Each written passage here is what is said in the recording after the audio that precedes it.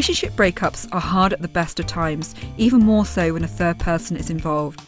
For public figures, the unravelling of a marriage is often the time when the carefully created image, the fairy tale story, starts to slip. And in response, people often take sides and have opinions on who handled the breakup better. But why are acrimonious splits so polarising? We're going to be looking at the reactions to Alice Evans and Jennifer Aniston's respective breakups and asking, is there such a thing as the right kind of wronged woman? But before we jump into today's episode, a quick disclaimer. We're not trying to work out who's telling the truth or not, and we're not trying to decide who's the good one and who's the bad one. We're here to look at how society frames breakup stories and how and why people react to them in certain ways. We felt important to say this, as we know a lot of people have strong feelings about the stories that we're covering today. So Sarah, what is the story with Alice Evans? I vaguely remember her from 102 Dalmatians and being married to the young Welsh guy who saved the survivors at the end of Titanic, Ioan Gruffydd. Yes, you're right. They actually met on the 2000 set of 102 Dalmatians, and then they were married in 2007. But skip ahead, and in January 2021, Alice took to Twitter to announce the split, and she announced it with this tweet that said, "Sad news. My beloved husband/soulmate of 20 years, Ioan Gruffydd, has announced he is to leave his family starting next week. Me and our young daughters are very confused and sad. We haven't been given a reason except that he no longer loves me. I'm so sorry." And then since then, the drama has massively increased and unfolded with public interviews on Lorraine and Inside Edition. Did you actually see that any of those interviews? Yeah, I did actually, and that's kind of where, I first sort of, like I said, I remember seeing in 102 Dalmatians and occasionally seeing pictures of her in, in the magazines with Ioan. But I remember, like I said, coming back into sort of the public eye a couple of years ago, and she was in this interview with Lorraine, and she was just absolutely devastated. It was just really raw how she felt, and she was so honest about how she felt she'd been betrayed. She sort of he'd left her. And it felt quite unusual. And I do remember, though, saying that she'd been on her own during the pandemic and had been filming abroad or something. And she'd given up her career for the best part of 10 years. I think she was saying something like she was losing her mind and been taking to Twitter. And I felt really sorry for her. Yeah, so obviously that was 2 years ago and a lot has happened since then. And the Twitter rants have unfolded, accusations, followed by deleted accounts. And then in October 2021, Ioan Gruffydd went public with his new girlfriend, and he posted a photo, I think it was on Instagram, with a caption that said, "Thank you for making me smile again," at the girlfriend's name, complete with a love heart emoji. And this triggered a whole outpouring of more emotion and accusations, and Evans, in response, accused him of cheating, saying that actually had precipitated the breakdown of the relationship, that they'd actually secretly been in a relationship for maybe 2 or 3 years in Australia, and that's why that was the cause of the breakup. So much more has happened since then with, like we said, lots of accusations, counter-accusations. A few of the other things that happened was in June 2022, Evans set up a GoFundMe campaign claiming that she had no money for food and bills and a divorce lawyer after having been served. And in December 2022, Gruffydd was pleading poverty and he was begging the court to force the sale of their $2 million marital home, which I think is in Los Angeles. Yeah. And he even claimed his acting work had dried up as a result of the fallout from the breakup, that he can't afford mortgage payments and that he's relying on handouts from his girlfriend. Okay, so what's the situation now?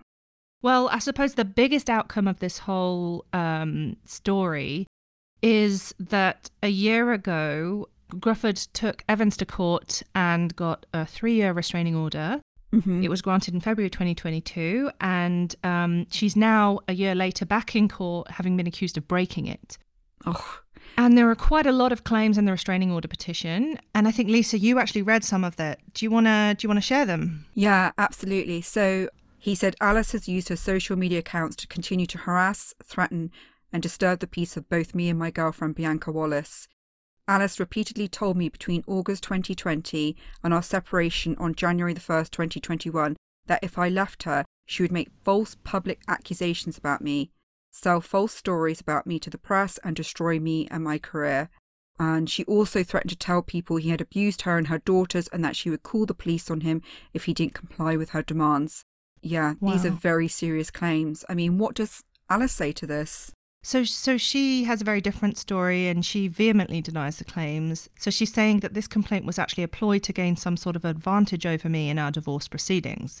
So she has denied it, but the restraining order was granted a year ago and they're back in court, so we don't know how this is going to turn out yet.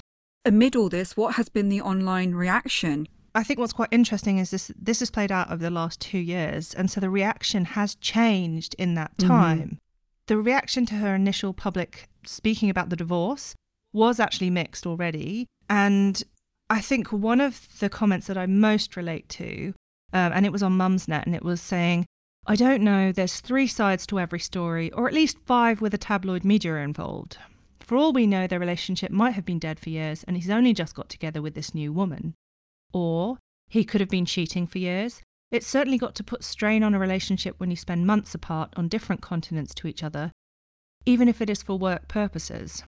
Not sure I fully believe anything in the press, or on Twitter for that matter, and I doubt it's good for any of those involved to keep having so much tabloid and social media coverage. Yeah, I like that comment. I think that's very fair and balanced, and I especially like when they said there's at least 5 points when the tabloids are involved. I mean, it's very difficult because they already talk about, you know, when you say there's an accident and there's like 20 people who've witnessed an accident, they say if you get witness statements, you'll have 20 different accounts.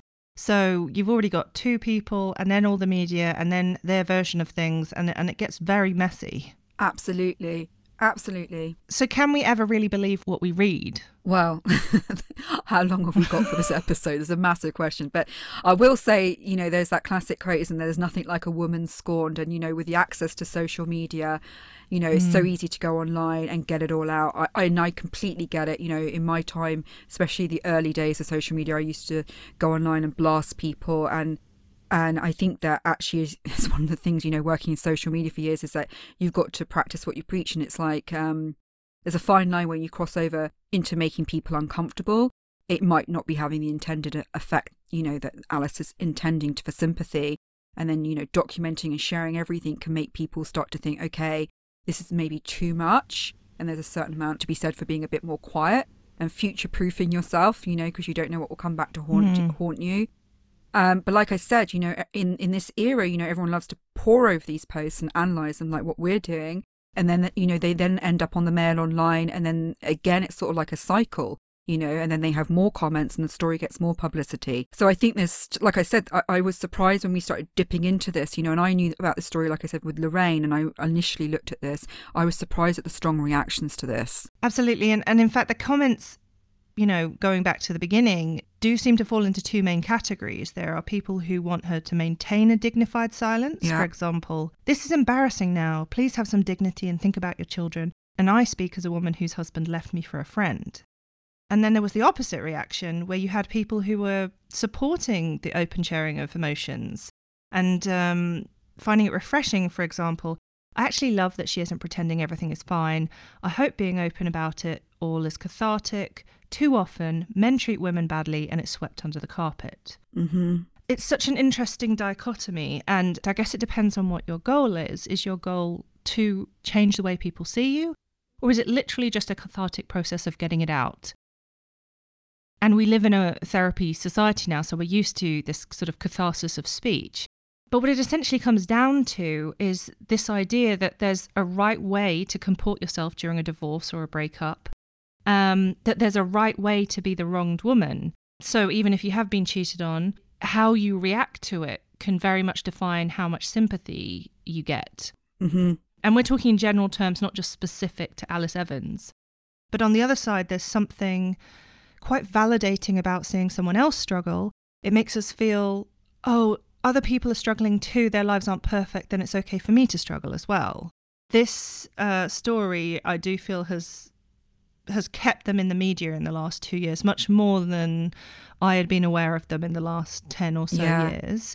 Part of me was like, you're right, like to see what I would call moderately famous film stars living in Los Angeles, children in private school, they seem outwardly like very successful. It was quite a shock to sort of hear or see things all falling apart so publicly, and also admitting their financial situation. In a way, it's kind of like, not that I want to say I, want to see people struggle, but other people to say, well, I'm famous, but I still have the same problems that maybe you have.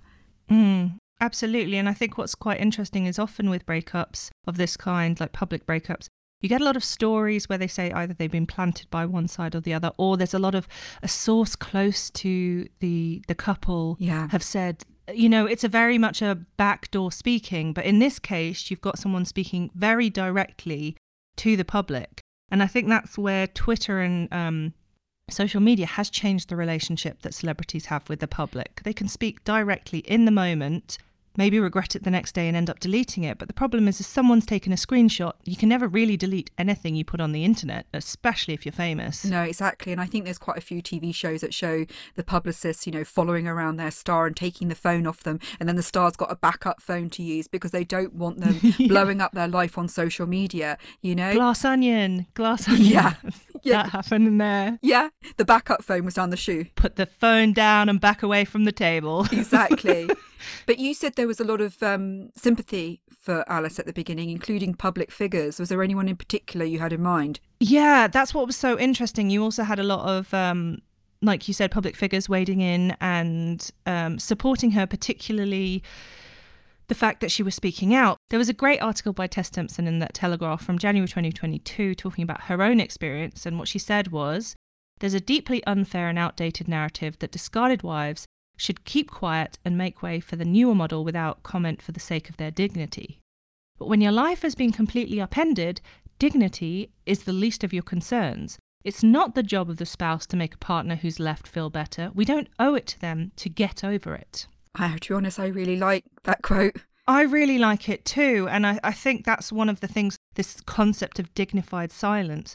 Dignity is something that is a word that's thrown around a lot in relation to these kind of topics. Absolutely. And I think you said you had another one with Vanessa Feltz in her Closer column, which, can I just say, I read just yesterday that she said she's finally leaving her partner, because I think she's gone through hell and back, hasn't she? Yeah, I mean, so this quote that we're talking about now was actually in relation to a previous marriage that we're gonna read out. But yeah, like you said, it's just come out that she left her partner of 16 years because of cheating again. So in her Closer column in November 2021, she said, "It's a completely natural impulse to want to pour out your feelings and not want to feel alone. Yes, it may be dirty laundry, but it's hers. Why wouldn't she share it, and why shouldn't she?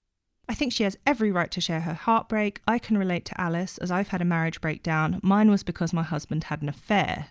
So this is we're putting this together and then literally this has just come out that this happened again with her new partner. Yeah. So yeah, I mean, there were a lot of, I think Ulrika Johnson even came out in support, all these talking about how it's nice for women to be, not nice, but it's refreshing for women to be able to share their emotions publicly.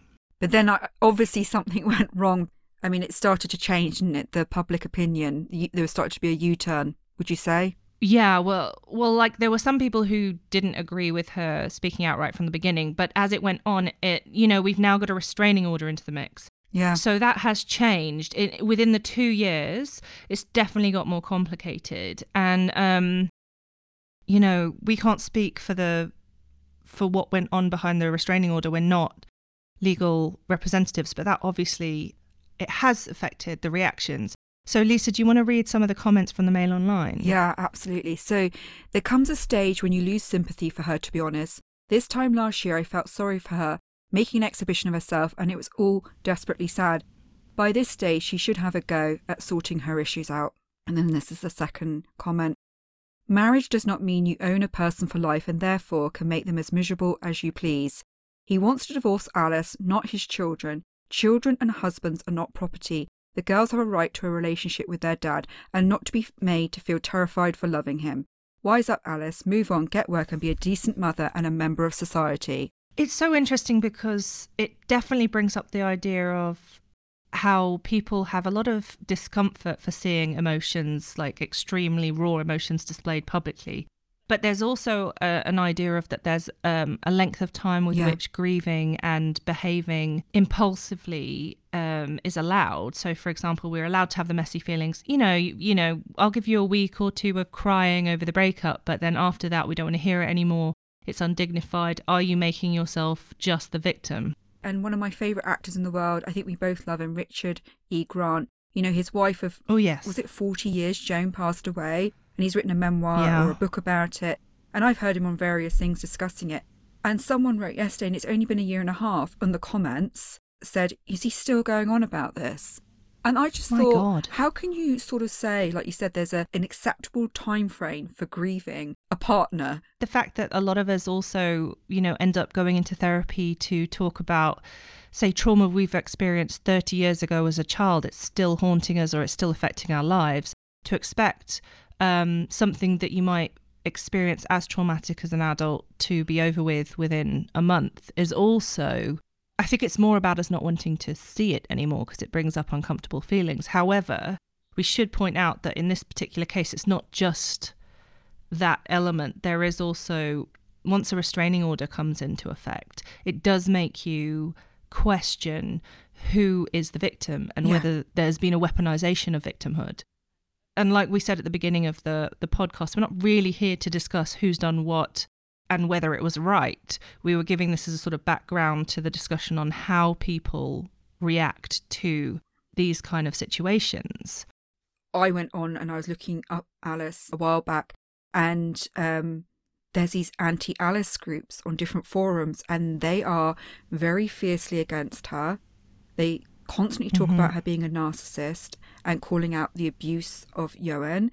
They talk in a language that I actually had to sort of get out the dictionary. I sort of know a little bit from watching Dr. Romanoff's videos on YouTube, who is a sort of specialist in narcissism. And one of the things they say is do not engage with Alice or her FMs, which means flying monkeys. And they talk about a lot about love bombing and that she's gaslighting and it's all about abuse. But like I said, it's very fierce. And they actually say, look, if you're a flying monkey, if you're on the side of Alice, you stay, and they literally say, you stay on your side of the internet. We do not want you here. And that's how intense the feelings are for this group of people. And I know that you've done a lot more studying in psychology than I have. Maybe you can sort of elaborate a little bit on gaslighting, love bombing, narcissism. Yeah. What is all this about? Because like I said, I feel like there's a real trend about calling everyone narcissists. It's slightly my pet peeve. And in this particular case, both sides have been accused of being narcissists. Yeah. So on both sides. And that's what's really interesting is it seems to be everyone and their mother, their ex, is a narcissist. Yeah. And you see that a lot online. It's become like de rigueur to be able to use this phrase. But there's been lots of phrases like narcissism. It's difficult because they're starting to use words colloquially that are clinical language. So, for example, narcissistic personality disorder is a personality disorder.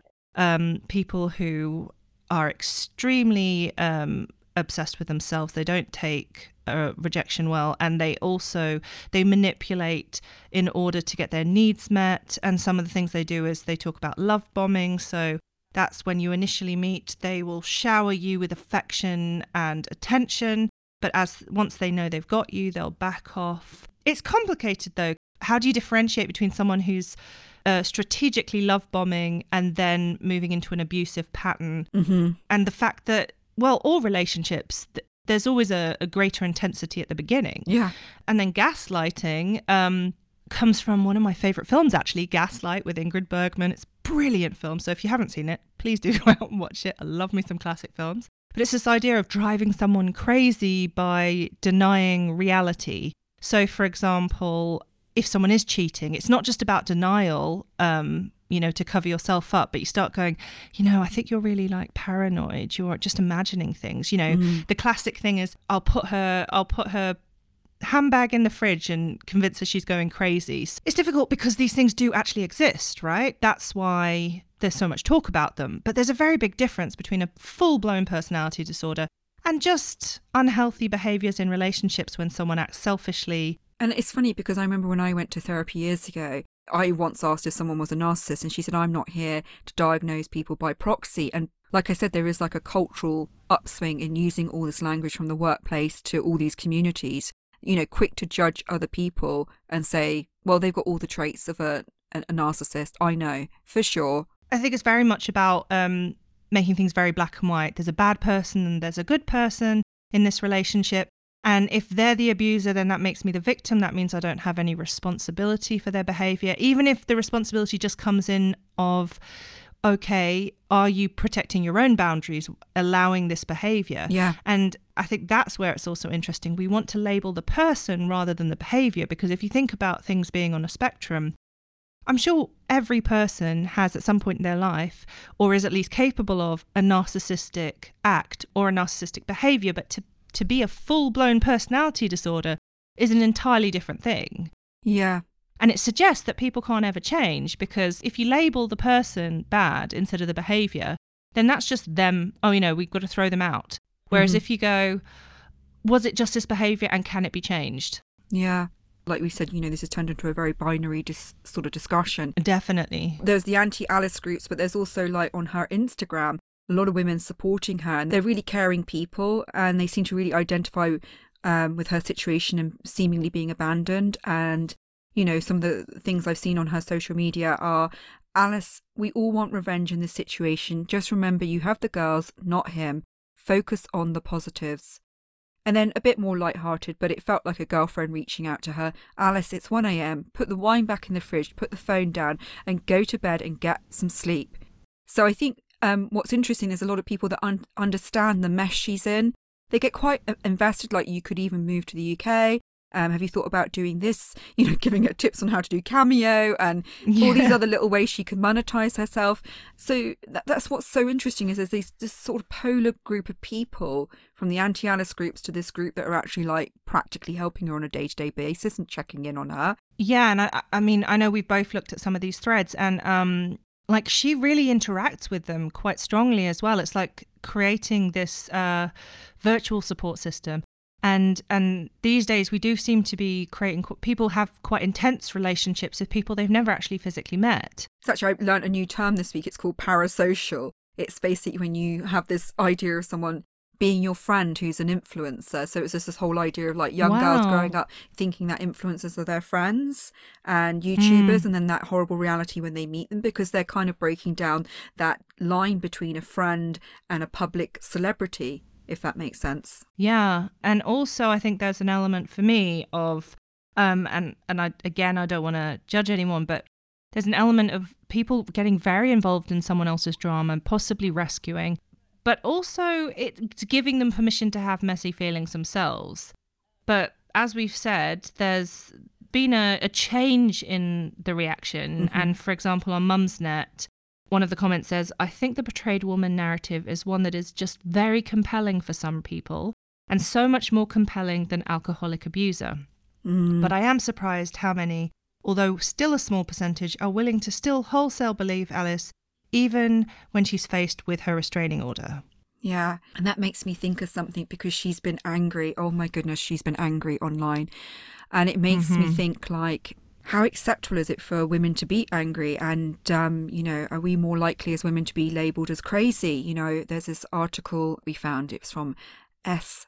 Chemele, author of Rage Becomes Her, The Power of Women's Anger. When men get angry, their power grows. When women do, it shrinks. In the Western world, anger in women has been widely associated with madness. Absolutely. And I think Alice herself has brought this up in her reaction, and in reaction to other people's reaction to her. There's one of her tweets. Do you want to read it? Yeah. Why does it make me look unstable? My tweets are perfectly clear. I'm angry. I've been lied to. I've been gaslit. My kids have been lied to. You think that makes me a bad mum?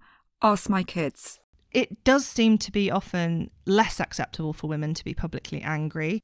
We've even got the term hysteria that comes from the Greek word for uterus, meaning that all hysteria is about, they talked about a wandering womb. I don't know where this fucking womb is going, but apparently it's wandering around. Where's it going? And that's why women become hysterical. Oh, maybe it's going towards Pedro Pascal. I'm sorry. I'm obsessed with him. Stop it. And then another book that, I've heard of a lot, but I haven't actually read, was Mad Woman in the Attic. It was written in 1979. And it talks about how in literature, particularly the representation of women historical literature, they had two options. They had the pure angel, virgin, and then they had the monster and the madwoman. Yeah. And that funneling of women into two extremes, if you're not perfect and pure and socially acceptable, then you're mad and you're crazy. And if you show any imperfect behavior like anger, like messy emotions, then yeah, you're crazy. And I think the other side of that, though, which is really interesting, is that it does seem to be harder for people to believe that men can be victims of female abuse, because either if they're angry, they're crazy, or we just assume that they couldn't possibly be the aggressor. So that's an alternative side of this sort of dichotomy that is put onto how we look at women. But then in contrast to that, we've had Jones. He's recently given a response in relation to how public this whole breakup has been. And he said it's the experience of having lived in the public eye from an early age. I was in the Welsh language soap opera from the age of 11, so people knew who I was in that community. You don't train for that scrutiny as an actor, but it's been part and parcel of what it is to be an actor. It's a contract. Yeah, he sounds very balanced, to be honest, and understated. Yeah. And I think it serves to highlight the contrast between her reaction and his reaction even more. What's really interesting is in reaction to that, people have seen it more as a manipulation, and it just shows how we can all have different perceptions of the same behaviour. But there's still a lot of people who do not buy his dignified silence. And there was a recent comment that said he needs to stop setting up pap strolls and feeding the press information if she can't do the same. This man is awful, and yes, his ex is too. But he's no saint. He had an affair and left his family. He's just annoyed she didn't lie down and take it when she was replaced like a good Hollywood first wife is supposed to. You can see in the comments, like you said, so many people are reading so much into their behaviours in such different ways. It's incredible, really. And they're so emotionally invested in this topic on being on one side or the other, which is quite an interesting thing, regardless of whoever's behaviour you condone or don't condone, or in fact think just maybe both of them are flawed. And I'm wondering if a lot of the rage is not just about losing Yoen's love, but losing her career and financial security. I wonder if all this would have happened if she sort of lived here in Norway, where, you know, when you divorce, you automatically get equal custody, 50-50 of the children. It's very much encouraged for men and women to stay in work. So very generous paternity and maternity cover here. It's not very normal for one person just to stay at home, in my experience. I wonder if a lot of this anger is the fact that Alice has lost out on her career. Well, I think that's really interesting. And it's also, I think the fact that she's in the film industry is a whole nother layer as well, because maybe in another industry she could take time off and come back and rebuild her career. Yeah. But the film industry is so biased against older women that if you've, now at her age, it's going to be even harder. But I think so often we're also encouraged as women. Look, we are the ones that give physical birth, and this is a whole topic that we can't, we don't have time to go into. But women are more encouraged to give up their lives for the family. And then if that family unit breaks down, they almost lose more than their partner. It's much harder to start again. It's much harder to date again at an older age. And I think a lot of the anger that's coming out is based on that. Is Joen Gruffeth, responsible for the rest of his life financially for Alice Evans personally? I mean, yes, for the children, but there is this sort of Victorian notion that maybe that you're stuck for life, even if you're in an abusive relationship and you have to continue to pay the bills, almost like you've made a vow. It's a very old school sort of, I suppose, Catholic approach to you're married for life. You may make your bed and now you lie in it. Exactly. And then if you don't, it very much feels like, okay, well, who's the winner in the breakup? Yeah. Who gets their happy ever after sooner? Because it seems very competitive. And I think even if you're happy to end a relationship, it's going to hurt a bit to see that person with a new person, especially if it feels that there's a very specific contrast of someone who's now younger and prettier and et cetera, et cetera. I mean, that's why, and I know we said we won't do too much on Shakira in this episode, but, she has been the big story the last couple of weeks with her sort of revenge song coming out. And, and saying that she's a Ferrari replaced by a Twingo, a Rolex replaced by a Casio. I mean, let's be honest. Yeah. I mean, I love Shakira, But there is something like, if Shakira gets cheated on, but the fact is that she's been very honest in some of her music videos. You see her literally with her heart being ripped out. And my goodness, you know, there's a whole industry around, I mean, some of the best songs in the world are about losing the person you love and just the absolute heartbreak that creates. And so that's like one of the things I wanted to say while making this episode, is that it's incredibly traumatic to go through a breakup, let alone on such a, you know, being Public. scrutinized way. Yeah. One of the big ones, you know, we wanted to talk about was Jennifer Aniston and Brad Pitt, because I think that was the story of our time, like, you know, pre-social media, a few blogs about, but it was just wall to wall on the magazine stands. You know, let's wind back, you know, it's nearly 20 years ago, 2005 to be more precise. You know, the whole world was talking about this story and the fact that they had split up. And then the rumour was confirmed that Brad had left Jen for Angelina Jolie. And then the media really ramped it up. You know, there was a story that he left her for the, you know, the narrative started, you know, he left her for the most beautiful woman in the world, Angelina Jolie, and they instantly had this huge, big, beautiful rainbow family travelling the world, saving the world. And there she was, you know, alone and childless. And having amazing sex, because I remember that one of the early stories being, we heard animal noises. This is when they first, it was first come out. They'd gone on holiday somewhere in Africa. It was like, it sounded like there was lions in the room. And you're like, well, that's what you want to hear about when your husband and you have broken up, is he's having incredible sex with the most beautiful woman in the world. Literally, like, I mean, you're disturbing the nature in Africa. I mean, it's pretty epic. And then she was sort of alone and childless. And I think there was this huge fixation on her being the wronged woman, you know, versus the evil seductress Angelina. And, you know, Jem was very discreet at the time. You know, I think she needed a couple of interviews and she gave some insights onto what had happened, you know, including when someone pointedly asked her and said, how do you feel about the fact that Angelina said she fell in love with Brad on the set of Mr. and Mrs. Smith? And she said, well, that's not cool. Have you seen, by the way, Mr. and Mrs. Smith?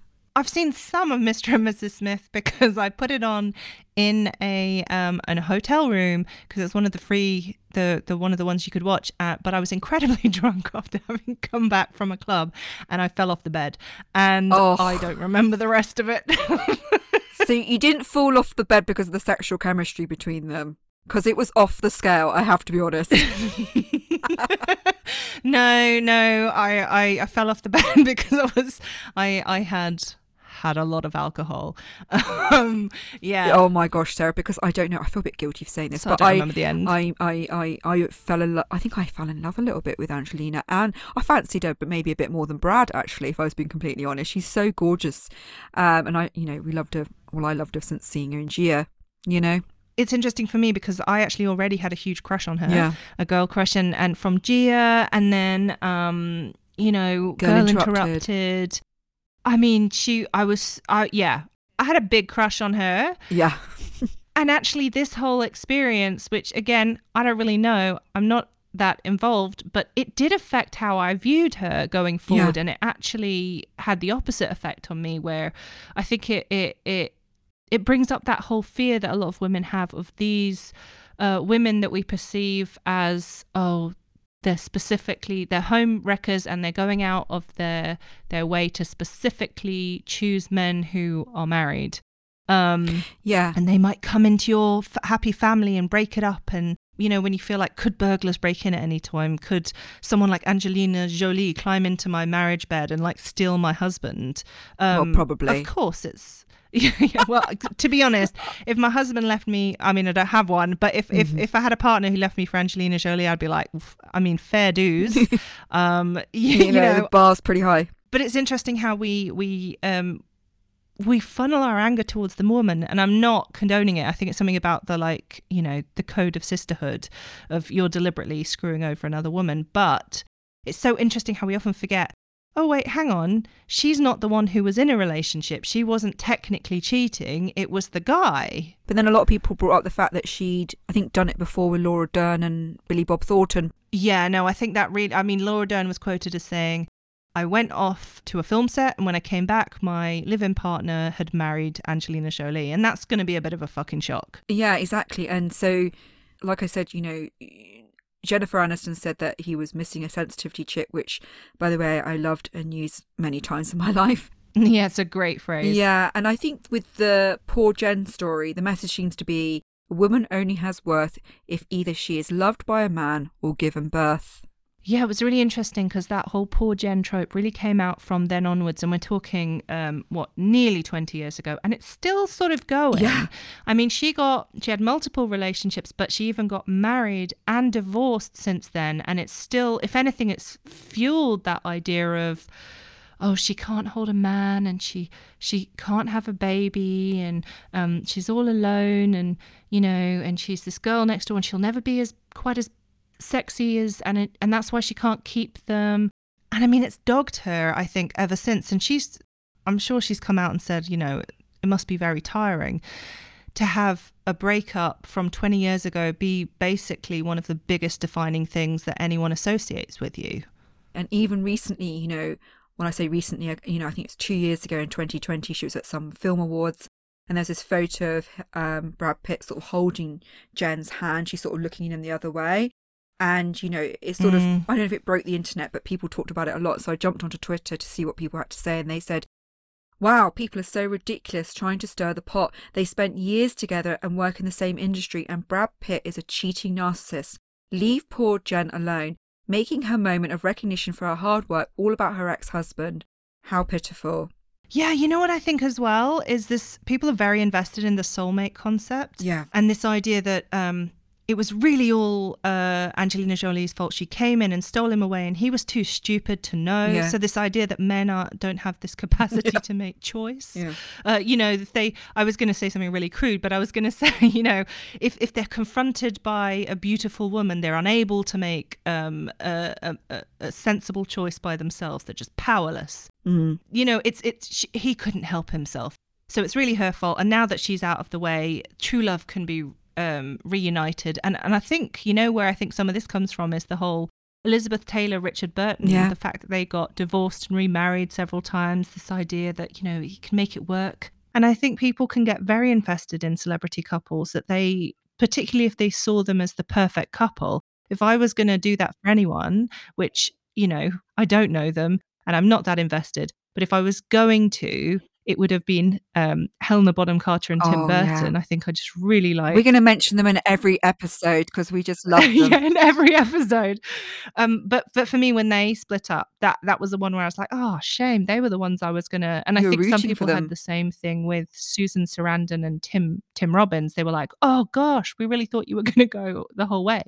At the same time, none of our business. I mean, we don't know what goes on behind closed doors. I know people can end relationships and actually it's the best thing they've ever done. Mm-hmm. So we have this real attachment to a breakup is the worst thing that can possibly happen to you.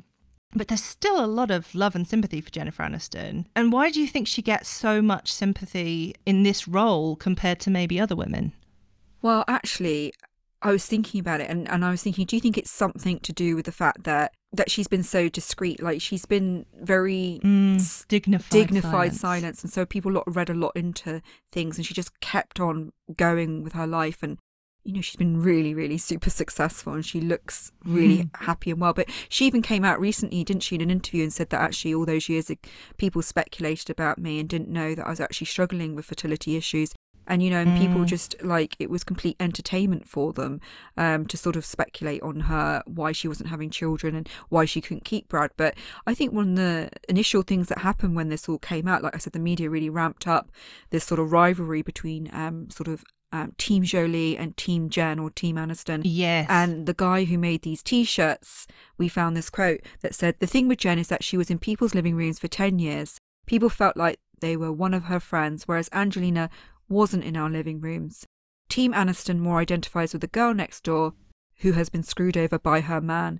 And then fun fact, the Team Aniston t-shirts sold 25 times more than Team Jolie. So it was really a popularity contest between the two of them, but also, like you said, that people automatically assumed that Angelina, it was all her fault. Definitely. And that's what's so interesting. Do you remember that sort of Brandy and Monica The Boy Is Mine song, The Boy Is Mine? And it was based on sort of Jerry Springer, where you'd see these women fighting over a man and you're thinking, you're fighting over a cheater. I don't understand, he's some kind of prize.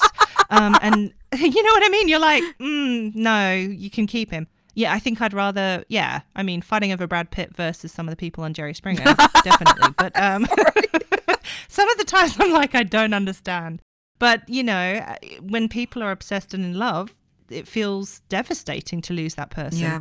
And also there's a level of cognitive dissonance where if you have to accept that this partner has done the betraying and that they have a big amount of accountability in it, that's going to be more painful than blaming an outside source, because if you can get rid of the outside source, you can re-protect that relationship and put it back together and just ignore it. Yeah.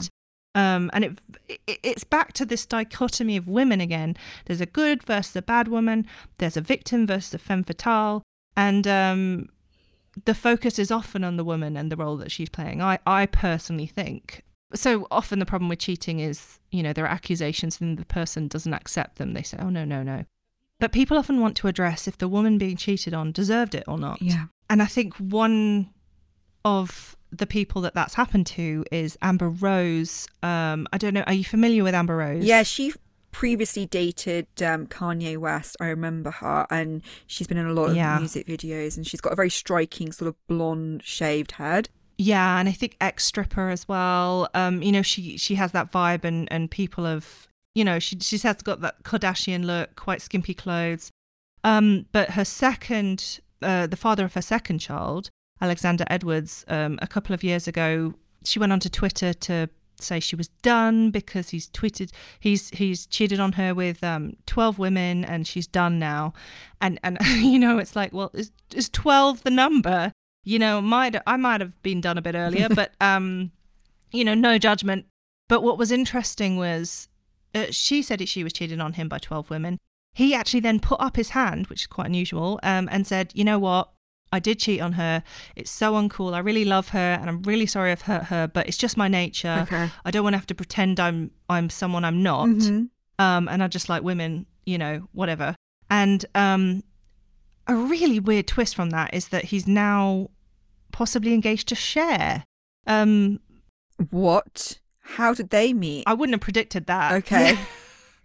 I mean, I've no idea, but the way people reacted when this came out was, instead of going, okay, she's the mother of his child and he's cheated on her, they were like, it's not men, it's you. Look at who you choose to date.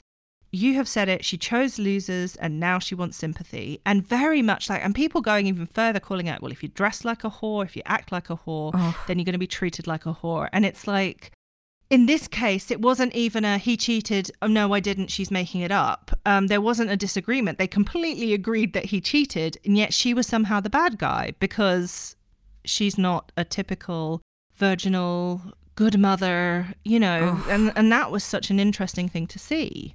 Yeah, and that victim shaming is something that you see a lot, like you said, in sort of cases where, you know, you get sexual assault and you know, even recently, and I think we're going to cover this in a future episode about Pamela Anderson, about her sex tape, and that, you know, when she tried to defend herself in court and get the videotape taken down, they kind of said, well, look, why are you caring about the sex tape? You've been doing this for years, you know, for 10 years, you've been doing soft porn in Playboy and doing these videos, etc. and whatnot. But it was just quite difficult to watch her go through that and see how exhausting it was to sort of say, well, actually, I still care about people watching my honeymoon video with my private life put over everywhere. Yeah.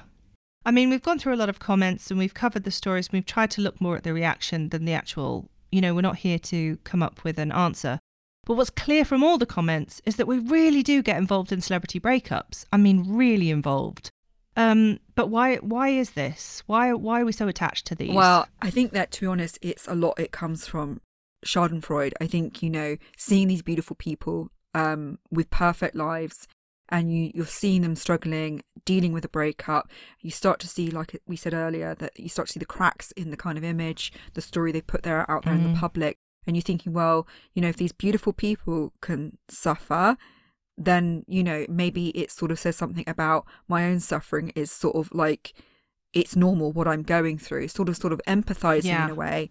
And it's a sort of like universal experience. We end up, you know, projecting our own experiences as the victim or on the one that left. And, you know, and I'm thinking of my own experience. You know, I listen a lot when I had breakups. I listened to Mariah Carey songs, you know, and a lot of Tony Braxton, you know, Unbreak My Heart. I think we really, through music and film, we can often live that experience again or identify with that experience and work through our feelings and think, well, actually, Alice Evans is falling apart publicly. Well, okay, maybe I'm not doing such a bad job, or maybe I'm going more than her. There is something about benchmarking yourself. Or even looking and saying, I might not have an amazing life and I might not be a celebrity and look like that, but I'd never behave like she did because, and that makes me better somehow. That makes me more, Exactly. So I think there's, for me, a lot to do with the, like I said, the universal experience of knowing that we're not alone in going through one of the most heart-wrenching experiences you can go through, because it just really gets to the core of who we are as humans. I mean, for you, what do you think's going on here? I mean, I think those are really good points. I think with the drama cycle, it's very much about being either the victim, the persecutor, or the rescuer. And in fact, being very attached to that particular role, so much so that you're getting certain psychological needs met. So that even if a victim does start out as having been victimized, as time goes on, if someone tries to help them out of that, they will reject any help. Yeah. Possibly subconsciously, they might not even be aware of that because they're getting a certain need met. There's also a huge thing about it just distracting us from our own lives. If we can get involved in other people's lives, the more distracting the better, the more crazy the better. We don't have to think about our own problems. Are we going to be able to pay our bills? Are we going to, and I think that plays a big role. And it just becomes entertainment, like a living soap opera. And we see these people so publicly that we think we really know them. So we get very attached to one side or the other. Absolutely. So no, we've gone through a lot of comments. Hopefully we're given a good sort of overview of the conversations going on out there. And so I suppose the last question we have to answer, is it true that there is a right kind of wronged woman? Well, I think celebrity breakups seem to bring out the voyeur in all of us, and we're fascinated in them for the drama and the relatability, because almost all of us at some point has been through a breakup ourselves, or we've experienced some type of rejection. Rejection in any form is painful, and it somehow makes us feel better knowing that even the most beautiful people in the world living perceived charmed lives, they can experience this too. But because of its relatability, we so often project our own experiences and biases onto the story. Maybe we relate to the jilted lover role, or to the lover who can't escape a scorned ex who refuses to move on. Gender roles definitely come into play here, and we decide that there is a right way to be wronged, especially as a woman. However, we can never really know what goes on behind the drawn curtains of a complex relationship. But abuse of any form from either party can never be condoned. The difficulty is differentiating between expressions of real hurt and the weaponization of victimhood. Perhaps all we can ever say with any certainty is that we hope all involved are able to heal and eventually move on from the situation, however long it takes. The sad reality is that for many, this can take a very long time. That was really beautiful, and I really like the line you said, the difficulty is differentiating between expressions of real hurt and the weaponization of victimhood. I think you nailed it there, and not without trying to sound too trivial, but leaving it on a lighter note. You could also say that next time someone breaks up with you, you could just post some cryptic quotes through ecstasy on Instagram and leave millions of strangers to analyse it all. Until next time. Thank you to our lovely producer Emily. If you enjoyed today's episode, please don't forget to leave a review and subscribe. It really does help us in reaching more people. Also, you can follow us on Instagram at Straight to the Comments Podcast. Our handle is S2TC Podcast. And join us next week where we'll be diving headfirst straight to the comments. See you there. This podcast has been produced by Emily Crosby Media.